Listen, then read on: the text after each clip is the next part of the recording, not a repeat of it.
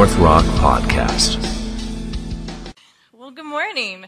I was thinking there'd be about 10 of us this morning. If any of you woke up the way I did, which is I hit my snooze like 3 times, I was having a hard time. Well, good morning.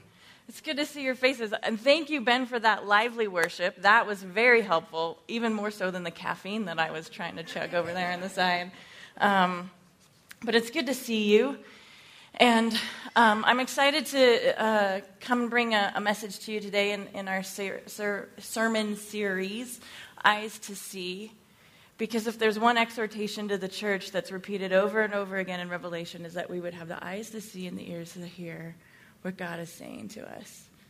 And, I think he does that because it's easy to be looking at our phones, right, distracted and not paying attention. And we miss the cool things that he has for us, the freedom, the love, the revelation, the truth, the freedom that he has for us. So I'm going to pray.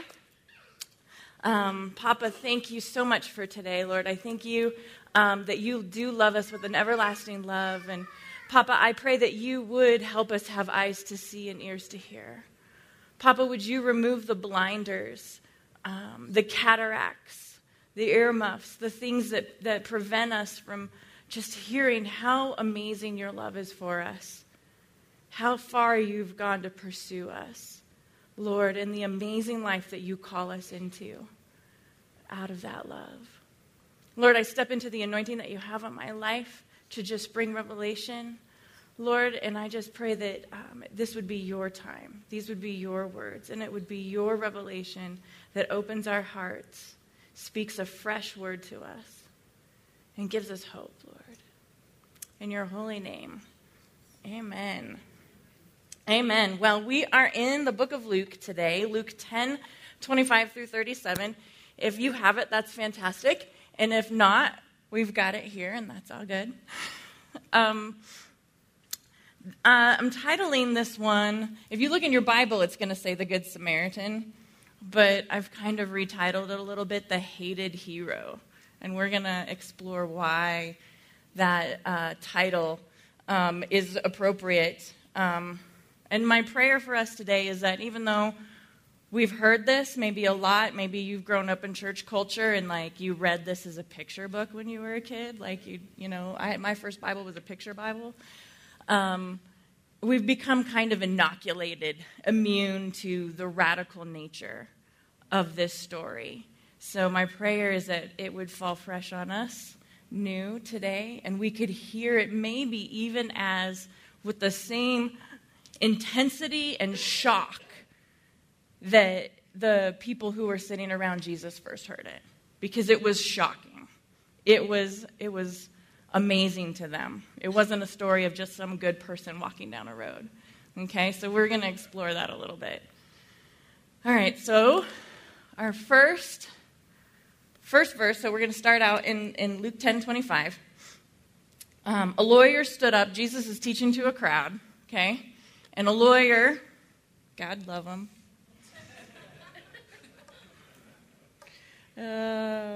Anyway, I was engaged to a lawyer once. God love him.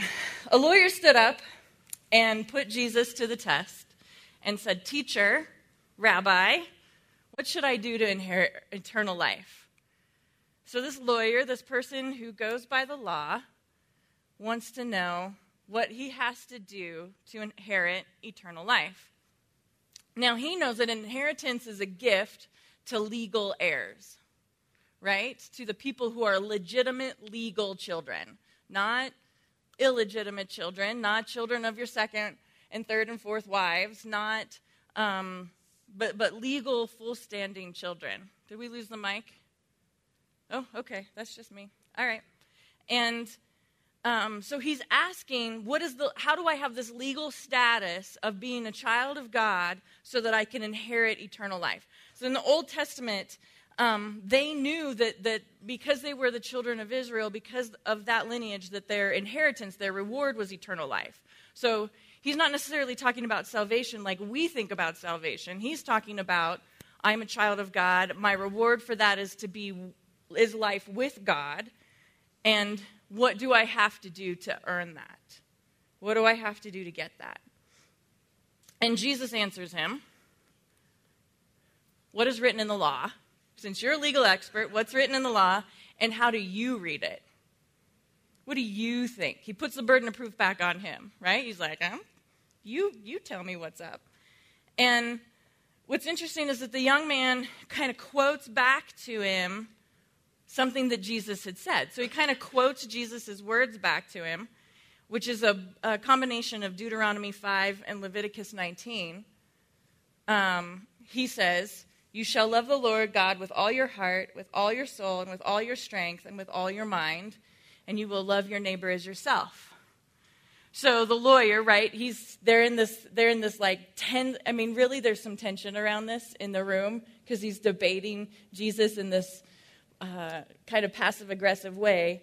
You know, he says, what do I have to do? And Jesus said, well, what do you think you have to do? And then he repeats Jesus' words back to him, to these creeds from the Bible, and Jesus says, yeah, okay, good job. So you've answered correctly. Do this, and you will live.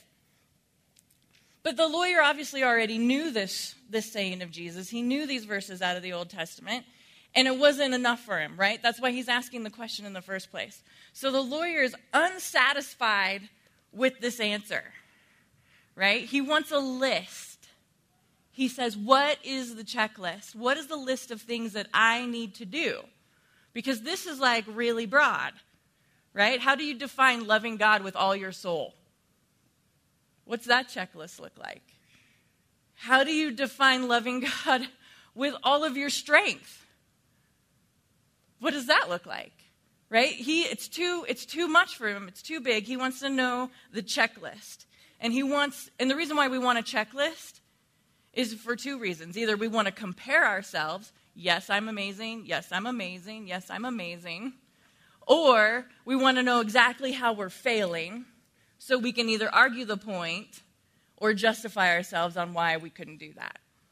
Right? We can debate when we've got a list. You can't debate love God with all your soul. There's nowhere to go with that. So he wants a list. He wants to make sure he's doing the right thing according to the law to gain eternal life. So he says, the follow-up question. If I can encourage you in something, I'm going to encourage you in a few things today. But we ask God the follow-up question. Sometimes God answers us with an answer, and we're like, oh, okay, God spoke. That's awesome. And we're telling, the story to someone else, or we're thinking about it later, and I don't know if you've had anybody else say, well, what did that mean? And you're like, I don't know. Can I encourage you to have faith enough to ask the follow-up question? Can you have enough faith that God's going to explain himself? Can you have enough faith that God is going to answer you twice? Ask the follow-up question. Because there's greatness. There's a great thing on the other side of asking the follow-up question. Something I've learned to do in my prayer life. So the lawyer says, wishing to justify himself, wishing for that checklist so he can either prove that he's justified or find out what he needs to do. He says, who's my neighbor? Right? We know this line. Who's my neighbor? And I think about this. I think about our fight in with the Lord and our fight with the Holy Spirit of wanting to know the specifics, right? The specific things. What do I need to do? Who do I need to be a neighbor to? How do I do that? And the thing that it reminds me about is that it's so easy to live in this performance-based Christianity. That's our default. Right? And we even put theology around it and, polish it up. But it's still a rule-based, law-based Christianity. And Jesus is always challenging us to something else than that. Because if we look at the rules and we say, well, if I do this, God will get mad. And if I do this, he'll love me. Then it's performance-based. It's about us. It's not about him. And we can play that game for a while, but it's really unsatisfying. Keeping the rules is not enough. And we can't, right? So if you're tired, if you're apathetic, if you're just feeling really worn down in this Christian life, maybe ask yourself, where am I living a performance-based Christianity life? Where is my life with the Lord performance-based? And I'm trying to do the right thing or not do the wrong thing, because that won't bring peace.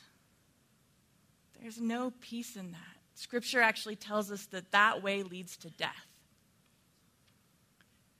So the young lawyer, thinking that if he just understands the rules better, he will find some peace in who he is before the Lord, asks for clarification. Who is my neighbor? And Jesus tells a great story, right? So let's look at this story. We've heard it a lot. This is where I want us to kind of hear about what the people who were sitting around Jesus heard, kind of hear it through their ears. So there's this debate at the time in the culture on who your neighbor is. Isn't it fitting Jesus would enter into this conversation? So here's some things that they said that were sayings and understandings in the Jewish culture at that time. So first of all, the sons of your own people and those who were of Jewish blood were your neighbors. Heretics, informers, renegades were not your neighbor, and they should be pushed into the ditch and not pulled out. Heretics, informers, renegades.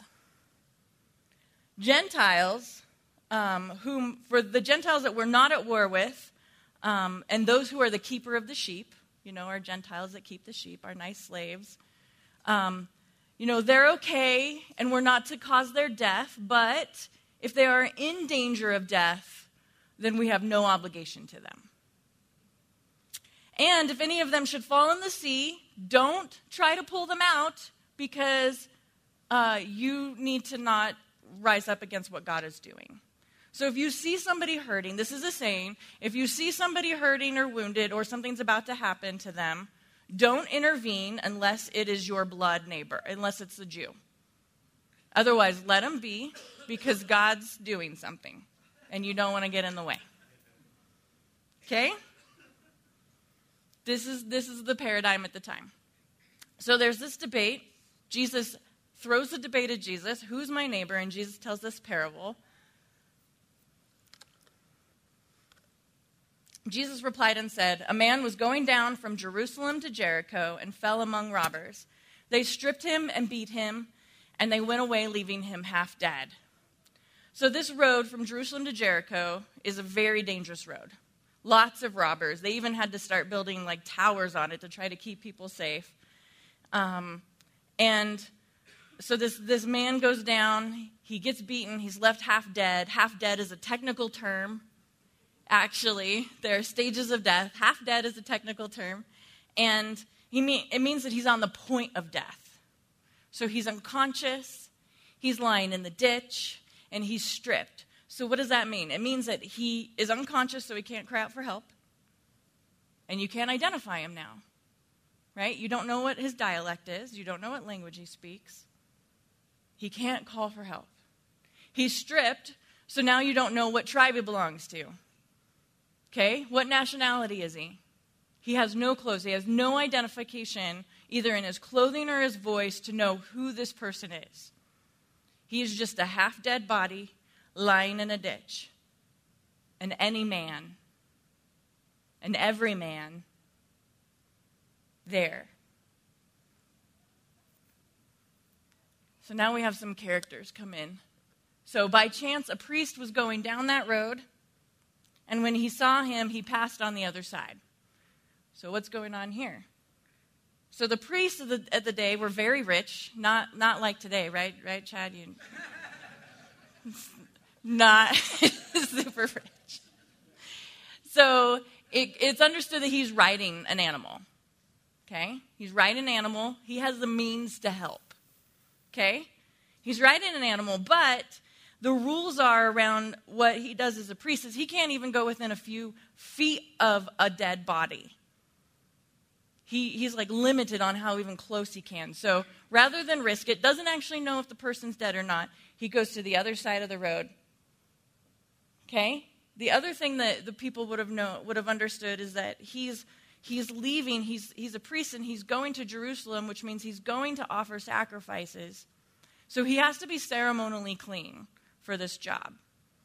Or if he's not, he has to like sacrifice a bull and spend a week outside the city. And he's not going to be able to do his job if he goes to check on the man and he's dead and now he just violated all these rules. Okay, so his religious rules, the society at the time is like, oh, sure, yeah, that makes sense. Of course he would go to the other side and just pass by. It would cost him a lot to even check who this human being is. Okay? He would be humiliated because everybody would think he had sinned because he was having to go through purification again. And it being just all of the circumstances around what it would cost him, of course everyone would think it was reasonable that he did what he did. So next, we have a Levite. Now, a Levite doesn't have all the same rules as a priest, so he actually goes and checks. Okay? So he says the Levite came to the place and saw the man, so he didn't cross the road. He went and checked out the car wreck on the side. And then he crossed the road and passed by. So the Levite, given this road is through this big valley, can see what the priest did, goes, checks on the guy, is like, oh, hey, what's that mess over there? And then decides to do the same thing the priest did. So the priest, out of all these rules and things of the way he's supposed to behave, made the choices he did. The Levite sees this and decides to follow his model. Does what he does. Because if he had helped and the priest didn't, he would have been second-guessing the priest. Right? So let's say your neighbors know you're a Christian and you behave a certain way. And they see the way that you behave. Maybe there are reasons why you do that, but they're looking at what you're doing, thinking that that is how Christians are supposed to behave. What are you modeling for other people? What are you using other people's model as an excuse to do?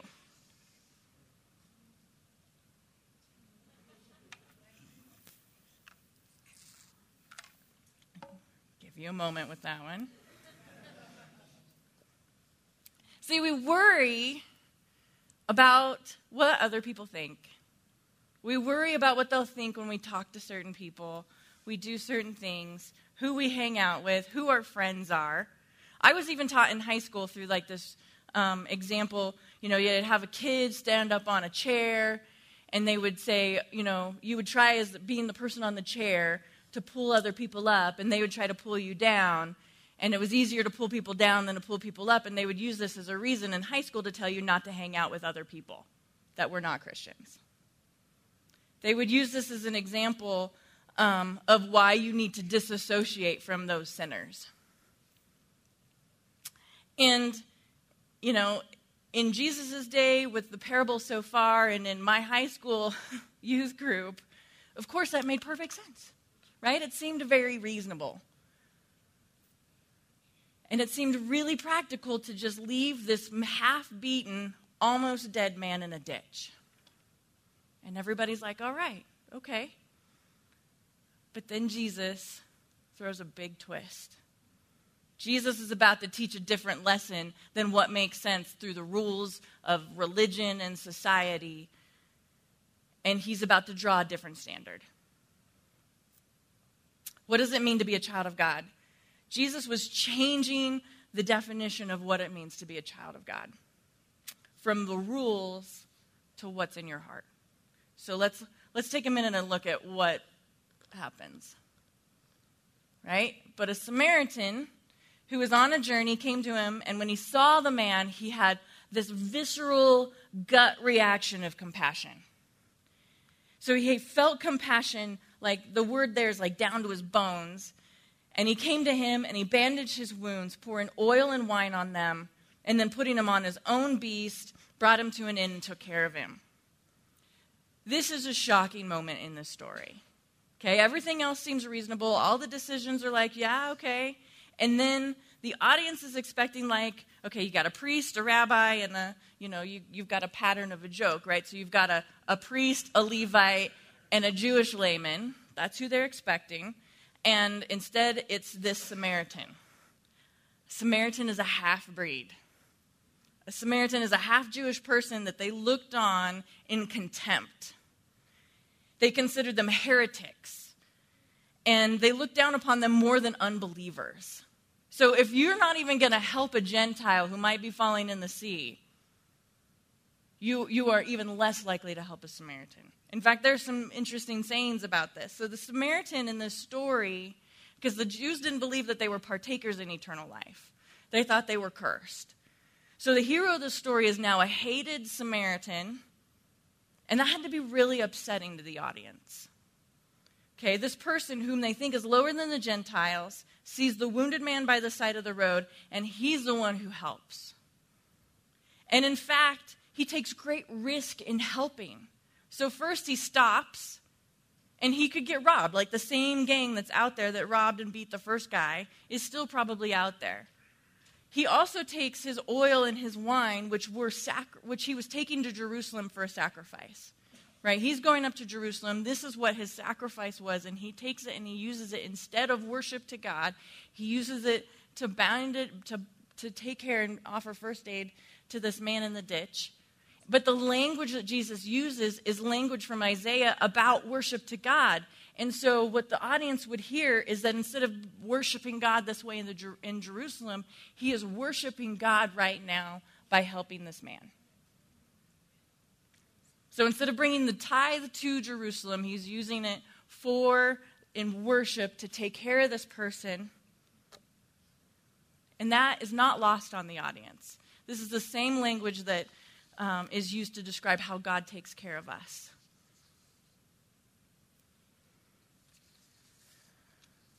And another risk the Samaritan is taking is that if he helps this man, he is at risk of being accused of the crime. So this is like, as our, I have this great analogy. Hang on. I thought this was fantastic. This is the equivalent to, in the American culture, that a Plains Indian in 1875 walking into Dodge City with a scalped cowboy on his horse, checking into a room over the local saloon, staying the night to take care of him. That Indian brave would have been fortunate to get out of the city alive, even if he did save the cowboy's life. So this man is risking everything. The Samaritan is risking everything to help this man, this person he doesn't know. And to make it more intense, the next day, so he spends the night, and then the next day, he gives 2 denarii to the innkeeper and says, take care of him. Whatever more you spend, I will return to repay you. So now he's promising to come back. So the man could get better. His family could decide that they're going to accuse this guy of the crime, take it out on him, completely legitimate in their society to do that. And now he's returning and promising to return where he could get killed because of this. Very real possibility. So the hated Samaritan pays for the man's care in advance, promises to come back. He's in great physical risk of his own life in doing this. And yet he still does it. He still promises. He still pays the cost. And it's at this point that Jesus asks, which of these 3 do you think proved to be the neighbor to the man who fell into the robber's hands? And Ian, the lawyer, can't even say the Samaritan's name. He can't even say the Samaritan. No, instead he says, the one who showed him mercy. And Jesus says, go and do the same. So the crux of this is that Jesus is changing what it means to be a child of God from what you do to how you love. How do you love? Right? We just came out of our series about love. How do you love? Love your God. Love your neighbor. Love your enemy. How do you love? Jesus also introduces us to the sin of disassociation. That's kind of a big word, right? But if we think about associating and then disassociate, who do we say we won't hang around? Who do we say we won't be like? And when Jesus says that it is now a sin, not a virtue, but now a sin to disassociate. And he demonstrates this truth with his life, right? Who did Jesus disassociate from? Nobody. Nobody. Not even the one who betrayed him.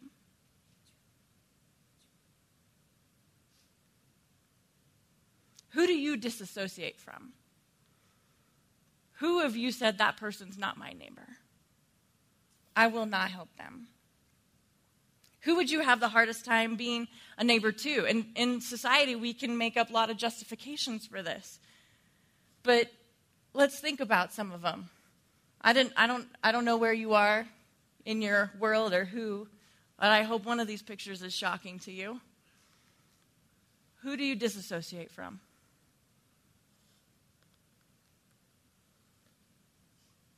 Who was not your neighbor?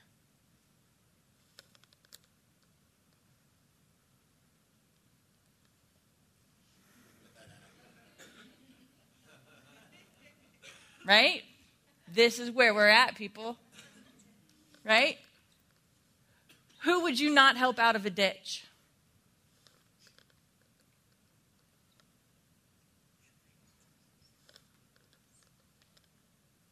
Who, if they were stripped and lying in a ditch, would you decide maybe I don't need to help because their life is less worth it? This is ISIS. Love your neighbor. Love your enemy. For me, it was the church. That was the hardest one for me. Not the Catholic Church, actually, but just church. But the truth is that Jesus says that you do the least of these you do to me. Right? So being a child of God is not what you do. It's how you love. It's how you love. Can I have the ushers and the worship team come up for a minute? I wanted to show you my solidarity bracelet. I made this over Christmas. I was having a hard time after the election. And just how divided and hateful our world had become. And it really broke my heart. Because that's not what Jesus calls us to. And it's not who Jesus calls us to be. So I created this bracelet for myself for Christmas. You know, I don't need those Pandora fancy jewels. I got wooden beads and used a wood engraver. But I have a bead on here. These are like my rosary, so I pray for each of these. So I have a bead for the church. I have a bead for faith, hope, and love. I have a BLM, which could be Black Lives Matter. It could be Blue Lives Matter. All lives matter. I have my Foursquare bead. I have beads with cuts on them because like 80% of young people cut these days. It breaks my heart. I have a bead for the earth. I have a bead with a voting checkbox because 1 billion people on this planet don't have legal authority over their own life. I have my LGBT bead. I have my human trafficking bead. I have my Islamophobia bead because a reduction in religious liberties for one is a reduction in religious liberties for all. And these are the things that I care about and I pray about and I pray for. Who is your neighbor? Who are you disassociating from? And maybe it's somebody you need to forgive. I had to forgive the church. It's a long story. But I had realized that I had separated my heart from and said, I don't want to be like that person. I don't want to be associated with that. And the Lord said, that's not okay. Because a child of mine loves well. So the ushers have pieces of paper. I'm going to give you an opportunity just to respond that they're going to hand out. And this is for you. This is not for me or for anyone else. This is for you. I want you, if the Lord has moved upon your heart, someone, a group, a person that you disassociated from, maybe it's your own family, would you write that on there and just ask the Lord to help you find a way through that? Find a way through that. How you love. It's how you love. So I have Ben and the worship team just play, and we're going to sing with us, and we're going to meditate into here.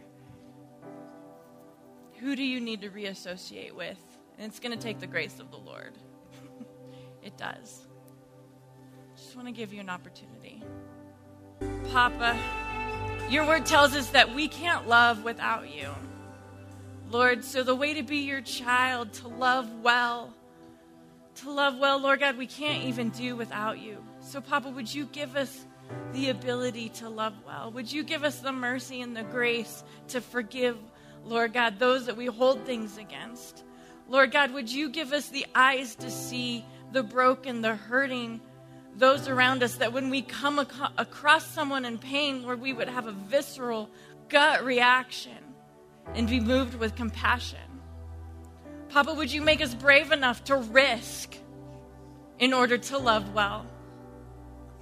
Lord, you risked everything. You gave everything to love well. Would you give us, by your grace, the ability to follow after you in that? Lord, we need your help. We cannot be the people you have called us to be without you. And that's the point. That's the point. So we ask for your mercy. We ask for your grace. We ask for your heart. We ask for your eyes.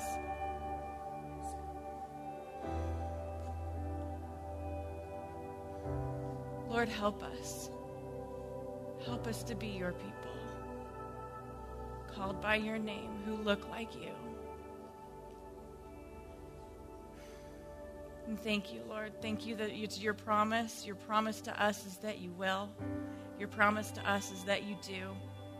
Your promise to us is that you have given everything and you will lead us in that. So we just thank you, Lord. Thank you, Lord. Thank you for being all of it for us. We give you praise. In Jesus' name, amen. Amen. Amen. Chad.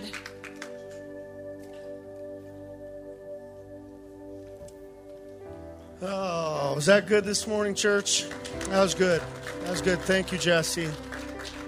As I said before I brought you up on stage, thank you for loving your local church. Thank you for investing in us. I don't know about you, but as she's having us consider some of these things, there's some stuff stirring up in my spirit. Anybody else? People, groups, places that we know that God's love, which is courageous, is drawing us into. And as she was speaking, I just had this thought that, sometimes a break, like a bone, happens instantaneously. It just pops, gone, broke. It's broke. But what I experience more often than not isn't just that a relationship will break, just severed, gone, out. Usually it's a series of micro breaks. It's a series of wounds that we just get used to, and we figure out how to walk on it. Can I just tell you that if we're going to love like that, it not only takes the empowerment of the Holy Spirit in us, it takes us being willing to say, God, I'm hurting, I'm wounded, I need healing today. And how many of you guys are thankful we serve a God that's the healer, right?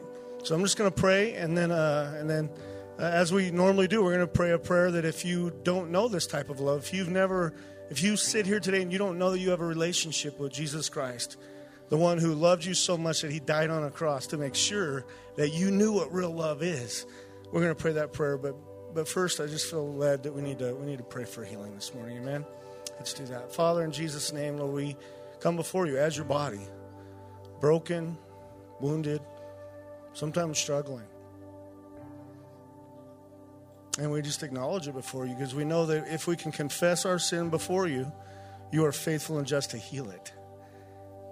You are faithful and just to deliver us from it. You are faithful and just to deliver us from it. But Lord, we also know that we can get our identity and your identity mixed up to where we think, well, we just got to have the stiff upper lip. But the reality is, we're your children and you want to heal us. So Lord, I pray for everyone here today, where there's an emotional wound, where there's a family wound, where there is a wound that's drawing pain right now, Lord, that you would touch that in Jesus' name. In Jesus' name, Lord, you would bring healing and wholeness to us. Lord, that not only would you pour out your Spirit in us to help us to be courageous to go into these relationships, because we know you're speaking to us about the next step that we're supposed to take. But Lord, would you give us the healing that we need in our souls to be able to go into those hard places. In Jesus' name. Amen, amen. Hey, if the Lord's doing something good in your heart, can we give him a clap of applause? Thank you, Jesus, for your love and your kindness, your mercy and your grace. And as we do, as is our custom, we're going to pray a prayer that reminds us every week of who Jesus is in our lives and what he's done for us. We're going to pray a prayer that we're going to throw up here in a minute. But after that, if you would like prayer for any need in your life, we always have a prayer team available.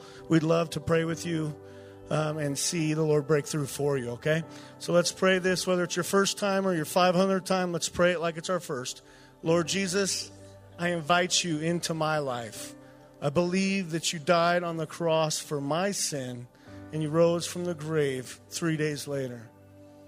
I receive forgiveness for every failure and sin in my life and give to you the right to direct my life from this day forward. I dedicate myself to learning the Scripture, to living in fellowship with God's people, and following you in water baptism. In Jesus' name we pray and we trust. Amen, amen, amen, amen. Yeah, thank you, Lord. Thank you, Lord. All right, well, with that being said, God bless you guys. Thank you for being here at North Rock. If you prayed that prayer for the very first time, I'd like to meet you. After the service, I've got a gift for you to help you get started in that journey. Otherwise, we have prayer teams available. And please be kind to the people that are starting to come into church for the next service that doesn't start for another hour, okay? God bless you. Have a good day. Thank you for listening to this North Rock resource. To find out more information about North Rock Church, check us out at www.northrockchurch.com.